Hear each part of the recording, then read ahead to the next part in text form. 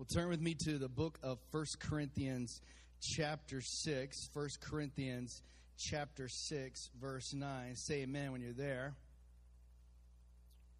Some of you are slow. Some of you are fast. If you've got cheat tabs, it's okay.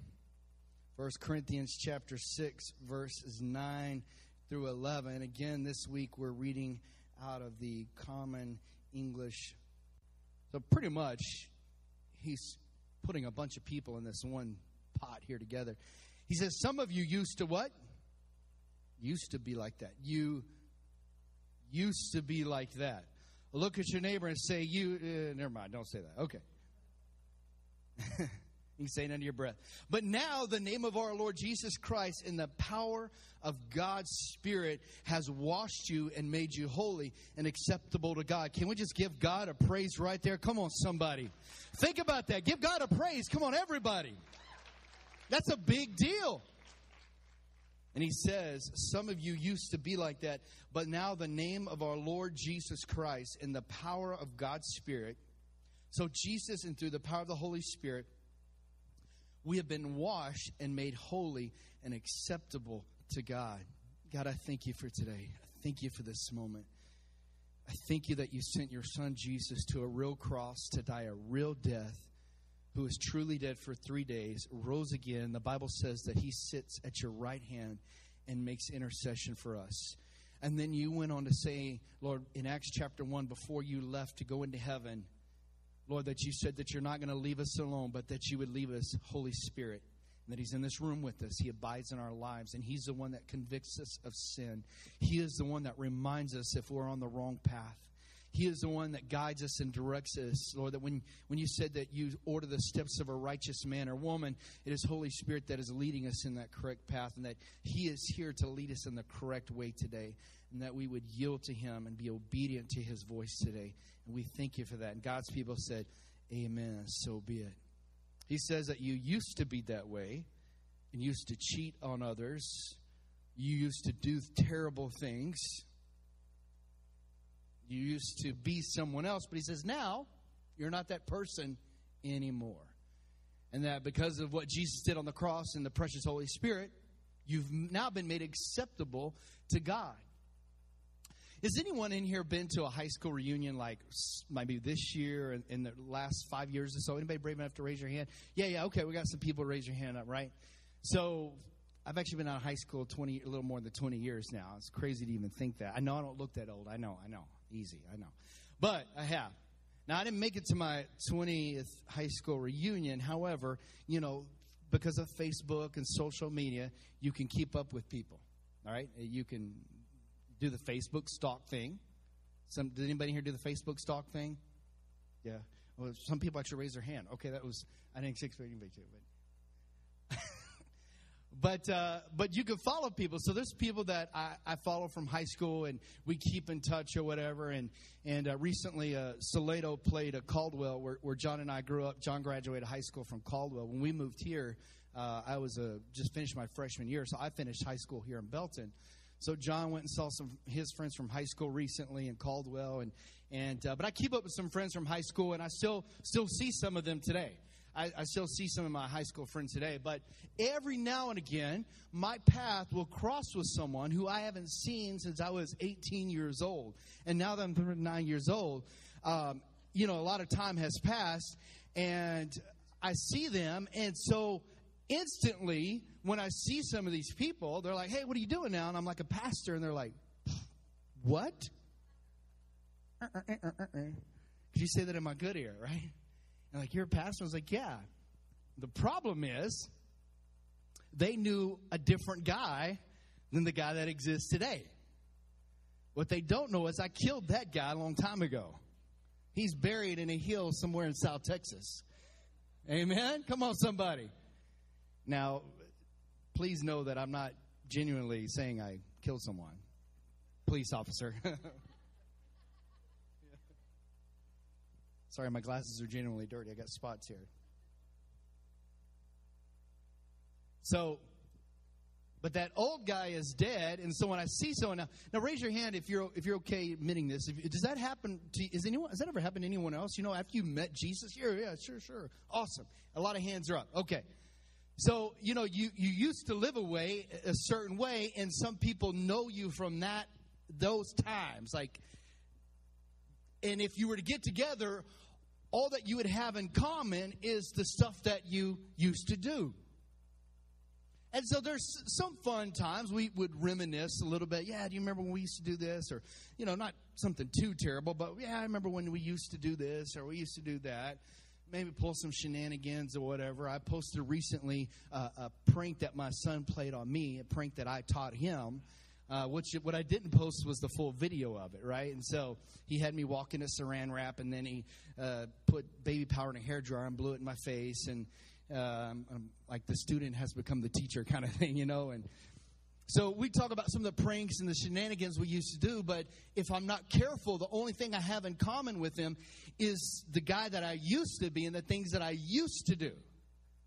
And so that guy is dead, and there's a new guy that's been born, and this guy doesn't know how to talk about those things because this guy doesn't do what that guy used to do.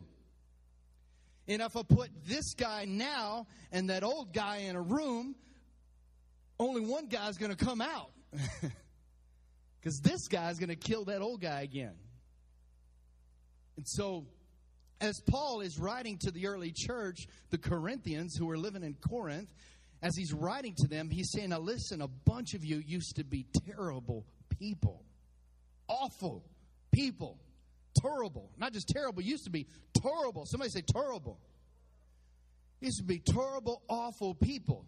He says, you used to be that way. You used to be very immoral. You used to have terrible thoughts and think sick thoughts and used to be just a terrible person, an awful person. Nobody wanted to be around. You were the Grinch. You were awful. You were just terrible. You were the scum of the earth. Thanks a lot, Paul. Thanks for reminding us of how bad we used to be. As if the devil didn't do that. You felt the need to write that in your letter to us of how bad we are. You know, if you're looking to encourage someone, maybe don't write like Paul's writing. He says, listen, let me just tell you how awful you used to be.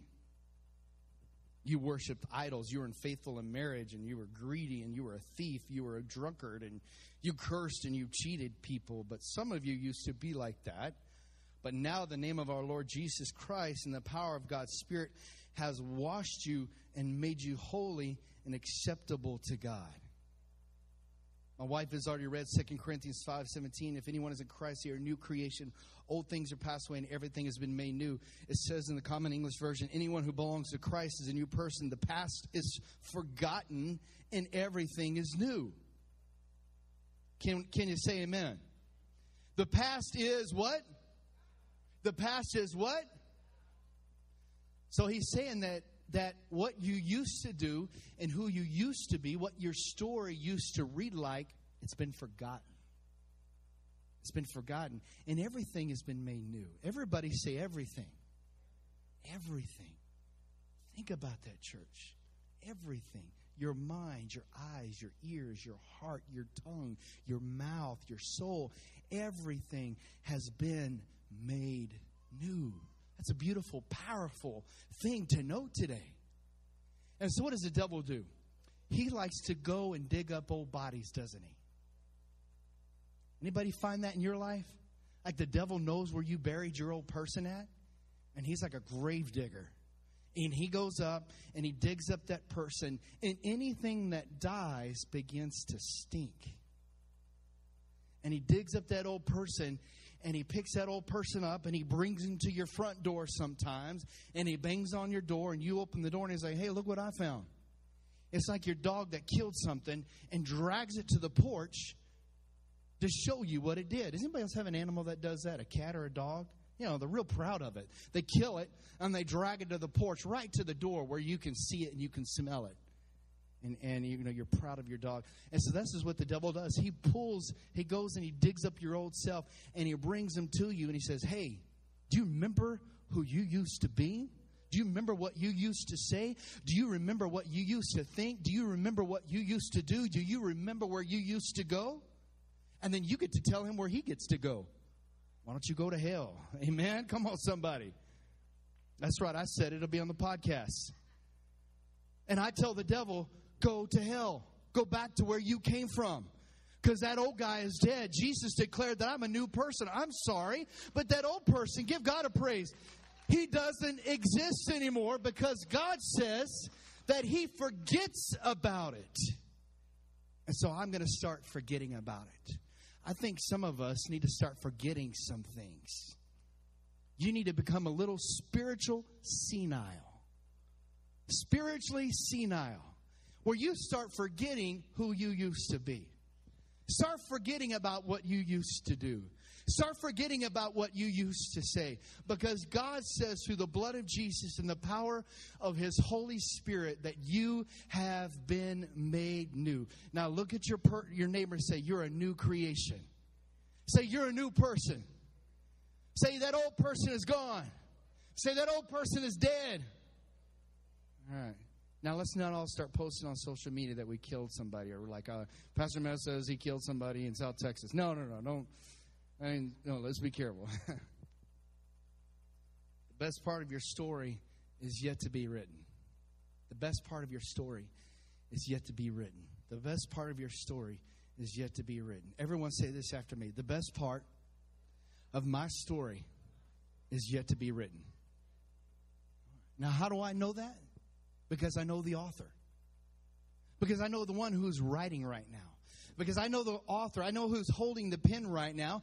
And I know that the best stuff that he has yet to come up with his best stuff for your life.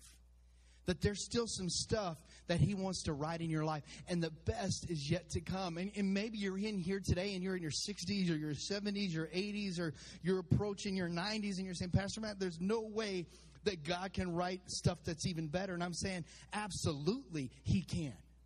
That if you're breathing air today, no matter if you're barely breathing or if you're taking up a lot of space, but if you're breathing a lot of air, if you're breathing air today, I know that the best part of your life has yet to be written because I know the author.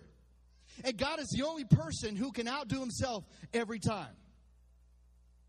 Amen?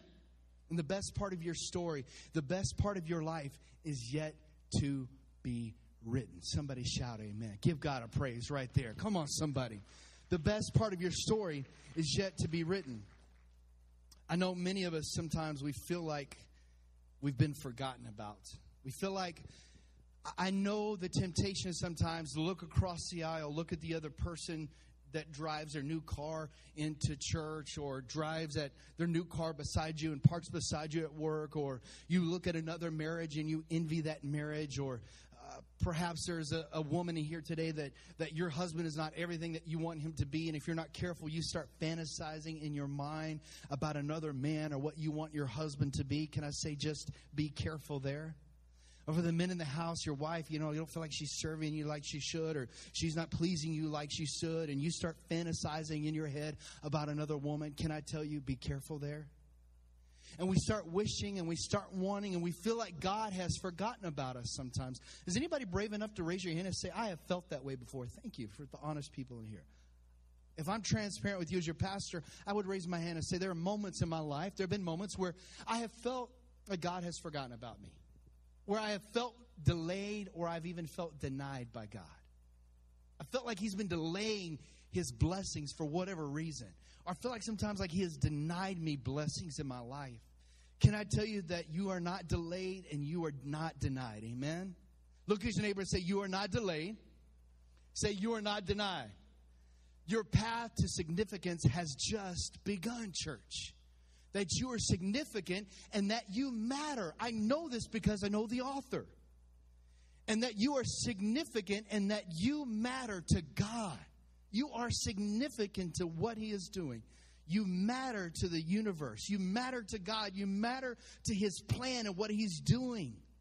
You are part of His plan. You are a part of salvation. You are part of His story. How beautiful is that?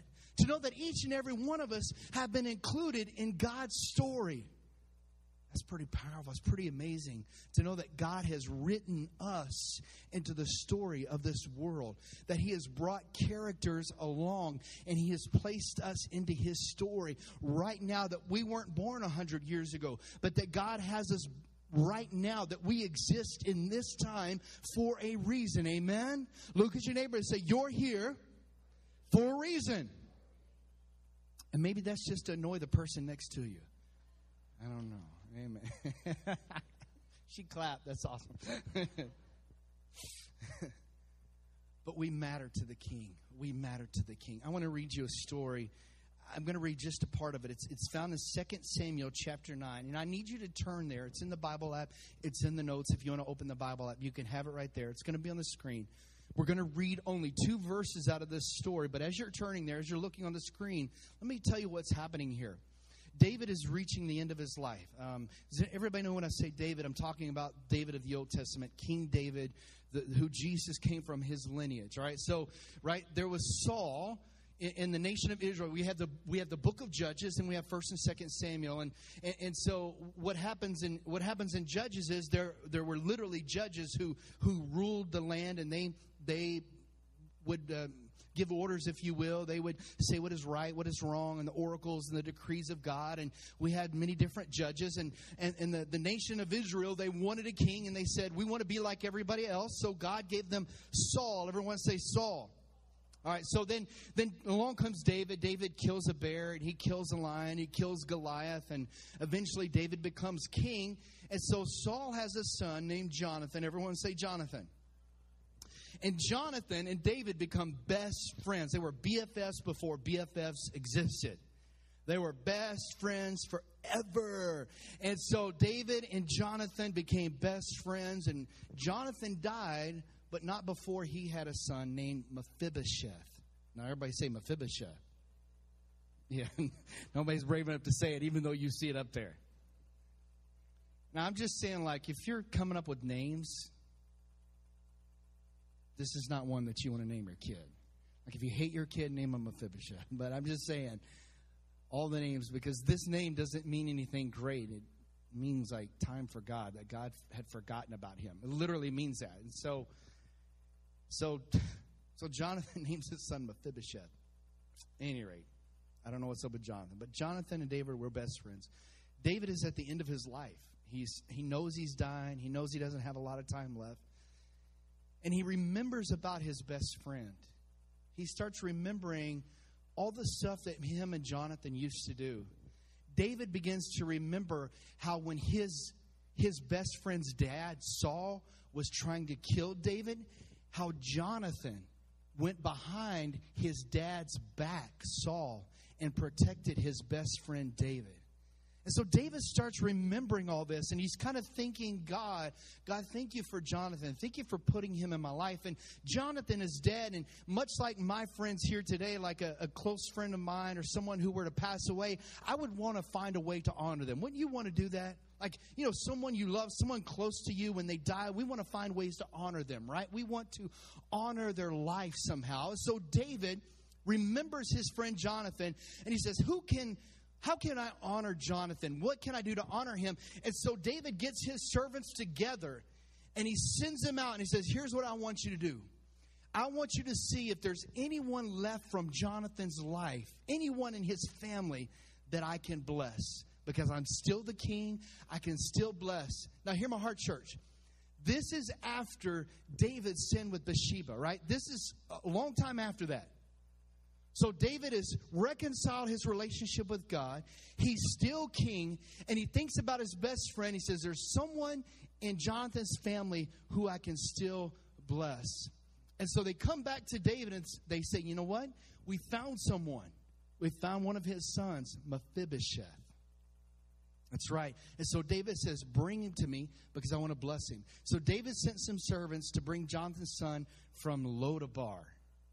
So not only is his name Mephibosheth, but he lives in a place called Lodabar. I'm just saying.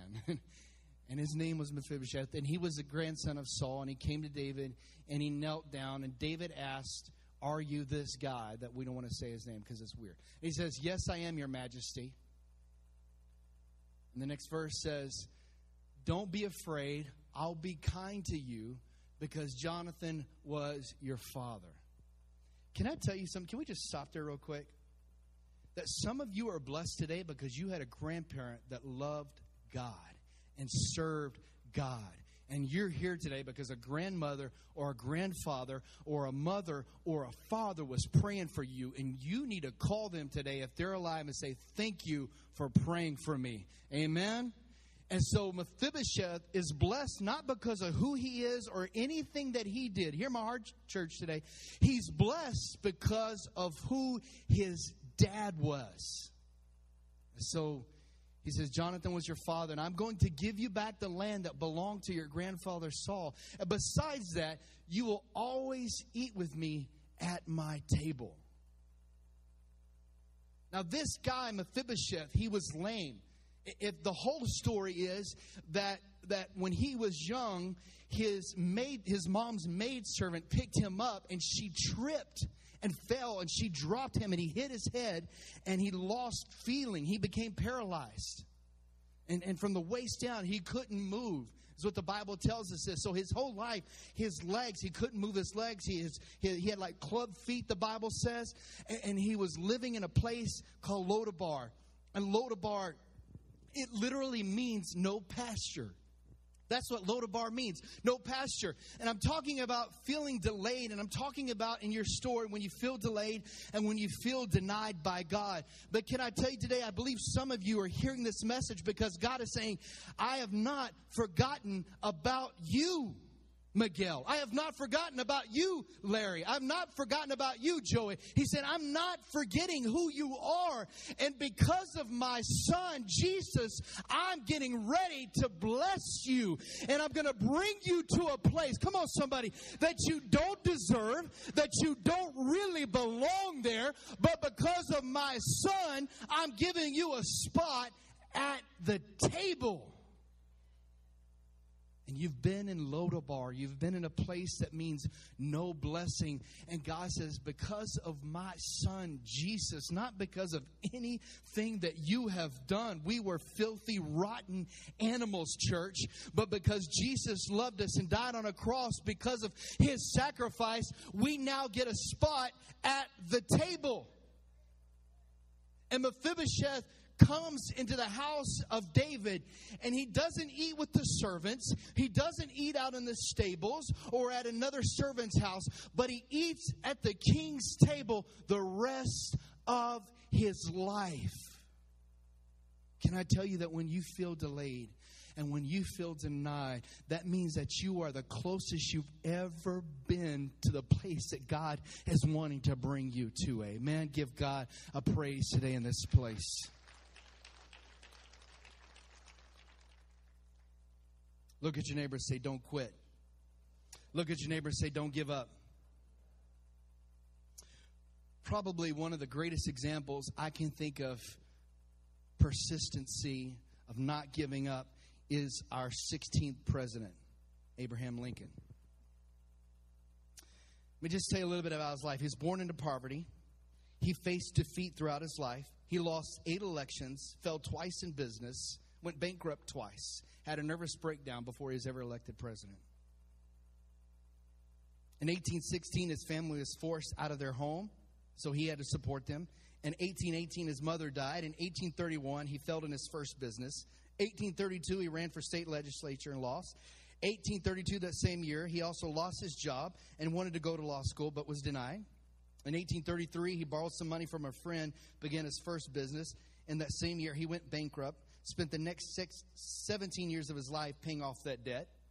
In 1834, he ran for state legislature again, and he won. In 1835, he was engaged to his first wife.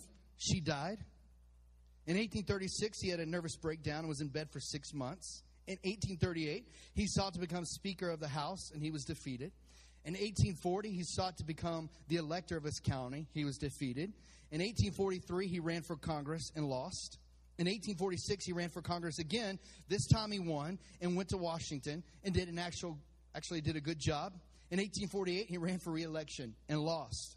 In 1849, he sought the job of land officer in his state and lost. In 1854, he ran for Senate of the United States and lost. In 1856, he sought the vice presidency of his nomination for his party and got less than 100 votes. In 1858, he ran for U.S. Senate again, and he lost. And in 1860, he was elected the 16th president of the United States. Went on to lead our nation through probably its darkest moment of the Civil War. Wrote the Emancipation Proclamation, freeing slaves all across the nation. Can I tell you, don't give up. Amen? Don't give up. Look at your neighbor and say, don't give up. Look at your other neighbor and say, don't give up. Can I tell you, church, listen, today God is calling you to risk it all. It's easy for us to hear that and kind of be motivated and say, man, yeah, I'm not going to give up. But in order to be that person, you have to be willing to hedge all of your bets. Think about it this way, if you will, hear my heart today, like a poker game. And some of us today, God is calling us to go all in. He's asking you to take all of our chips and push them all to the center of the table. But this is what we do with our faith. We'll keep a little bit back and we'll say, God, you can have this much, but this 20% I'm going to keep. You can have 80% of my life, but 20% I want to guard. I want to protect just in case something doesn't go right. That's not faith. That's fear. Faith says, you know what, God? I'm going all in with you today. Everything. My marriage, my home, my finances, my career, my wife, my husband, my children. I'm going all in with you. I'm hedging everything I have on the fact that you are exactly who you say you are, and you're going to do exactly what you said you would do in my life. I'm going all in today. I'm not going to hold back any longer. I'm not going to keep anything from you. You can have everything that I have. It's yours. Take it all, God. Take everything. My emotions, everything that I am, take it all. I give it all to you. I'm pushing it all in today. God, I'm going all in with you. I'm hedging all of my bets. I'm betting everything on you today, God, that you're who you say you are and that you said you're going to do, that you're going to do what you said you would do. I'm going to worship the Lord in this moment. We're going to have something happen in just a few moments. Then I'm going to come back. We're going to have an altar call. But as all of this is happening, as you're thinking about your story today, as you're thinking about where you are in this very moment, as you're thinking about what's happened to you or what hasn't happened to you, or if your story hasn't gone the way that you planned it to be, can I tell you, church, that emphatically that God is not done with you. And remember, like we talked about last week, He's been thinking about you all week. And the week before, and the week before, and the week before. And tomorrow, He's going to be thinking about you. And when you go to sleep tonight and you wake up all night, He will have thought of you. While you slept, or like me, don't sleep, whatever, He's going to be thinking about you. Amen. Sorry. Are you talking to me? You want me to follow you? Surely you're mistaken. You mean the girl next to me, right? You see, God, I'm unworthy. It started so long ago. I remember it like yesterday. I was 5 years old. All the abuse, all the lying, hiding, so nobody would know. That's where the void started. That's where I began to search for love in all the wrong places. Okay, I know you don't love me, but maybe this one time, if I just give in, you were there, weren't you? You saw those stupid mistakes I made? Remember that time I tried to defend you and had a beer in my hand and nobody would believe me? Maybe that wasn't the right choice to make either. If I only had parents that would take care of me and pour into me. That's not fair, God. It's not fair. Why did I have to learn that responsibility so young? Now, responsibility is important, but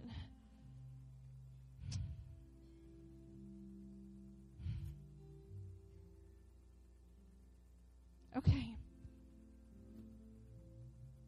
How come?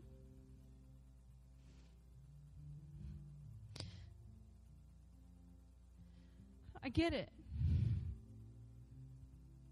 That life that was full of bitterness, unforgiveness, lust, the desire to be loved, is to be loved by you. that you would take this life and would breathe you in. And that you would redeem me and you would call me by name so that I would be able to pour out your Spirit, God, your grace, your love. Here I am, Lord. Here I am. To come to you? Why? Why do you want me to come to you? Do you remember? Were you even there when I was taken from my mom, given to my dad? And then he left me with my grandmother. What? Am I just a stray dog that you're trying to find a home to? What do you want for me?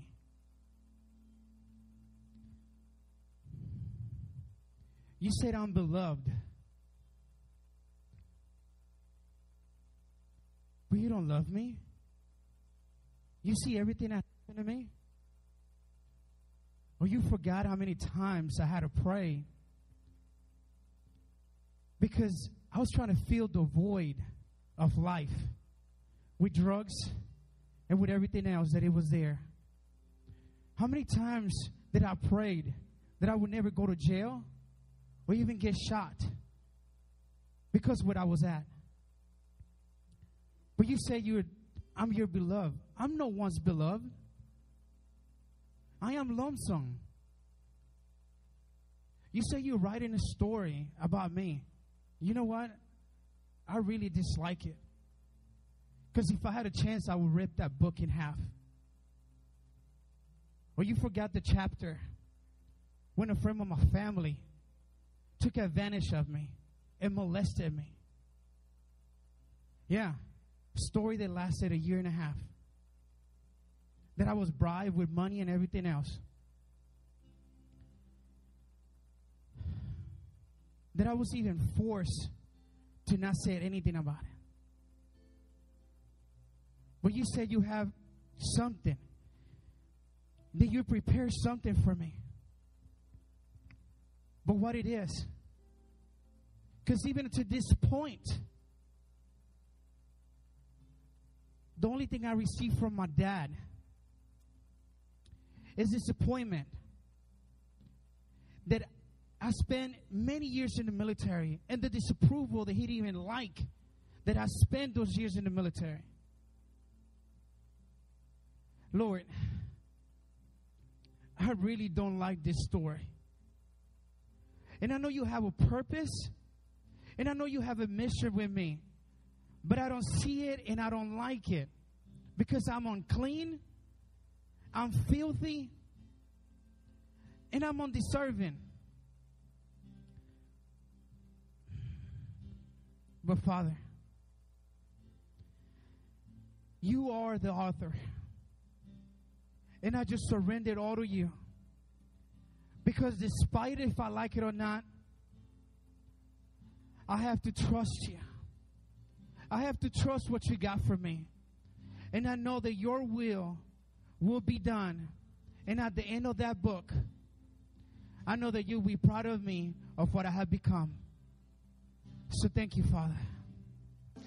Amen. You know, these are real stories, by the way.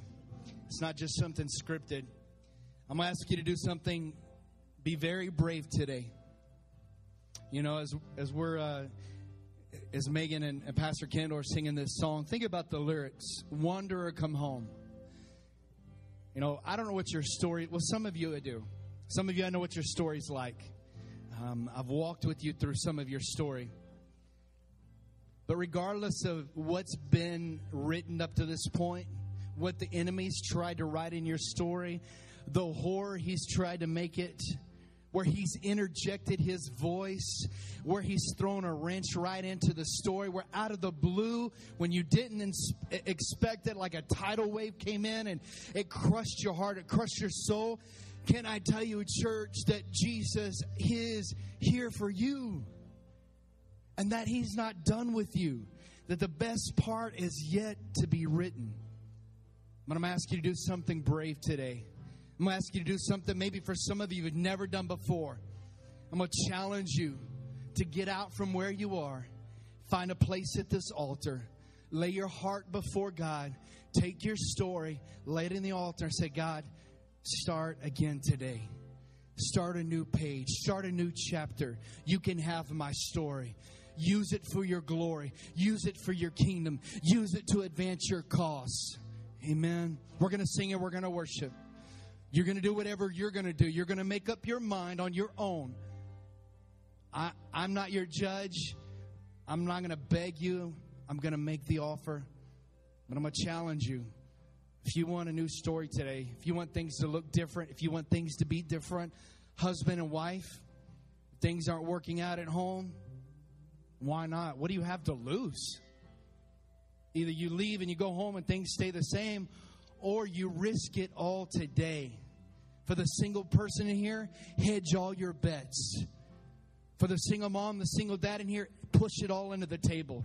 Push it all in today. Go all in with God. What have you got to lose? How about let's lose our lives today? Amen. Let's give it all. We're going to sing. We're going to worship. We're going to stay here and we're going to pray. Before I give you a formal dismissal, we have prayer partners that'll come. They'll find you. They'll pray with you. Our staff, our elders. But I'm going to challenge you to risk it all today. Go all in with God today. Lord, just thank you for today. We thank you for this moment. So beautiful.